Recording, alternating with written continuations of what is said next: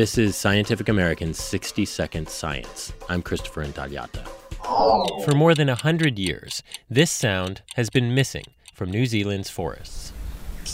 It's like two stones being clicked together or two marbles being clicked together. It's a very simple call.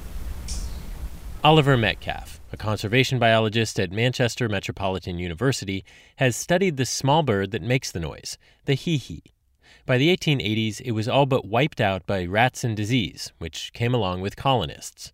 But the hee-hee did manage to survive on a predator-free barrier island called Te Hauturu Otoi, and now they're being reintroduced to mainland New Zealand. And they're going through the process of trying to restore the ecosystems they had prior to colonial settlement there. So they're bringing back the birds one by one. But the dense forests and the birds' unusual behavior makes them tough to monitor. They're very inquisitive. They love people, so they'll come and see you. If they hear you coming, they'll come and see you. But that means that you have a problem of knowing what they would have been doing when you're not there. So instead, Metcalf and his collaborators from the Zoological Society of London use that distinctive call to their advantage, using an array of audio recorders to eavesdrop on 40 hee-hee birds reintroduced to the North Island's Rotokare Scenic Reserve.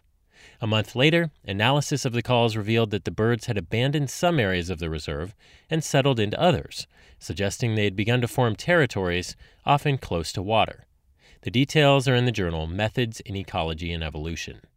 Metcalf says you could use the same concept to monitor all sorts of animals. So whether that's a reintroduction of a small mammal or whether it could be how existing bird species respond to a housing development nearby or something like that, this process could be used to understand how those populations respond to changes. Assuming, that is, they make some noise.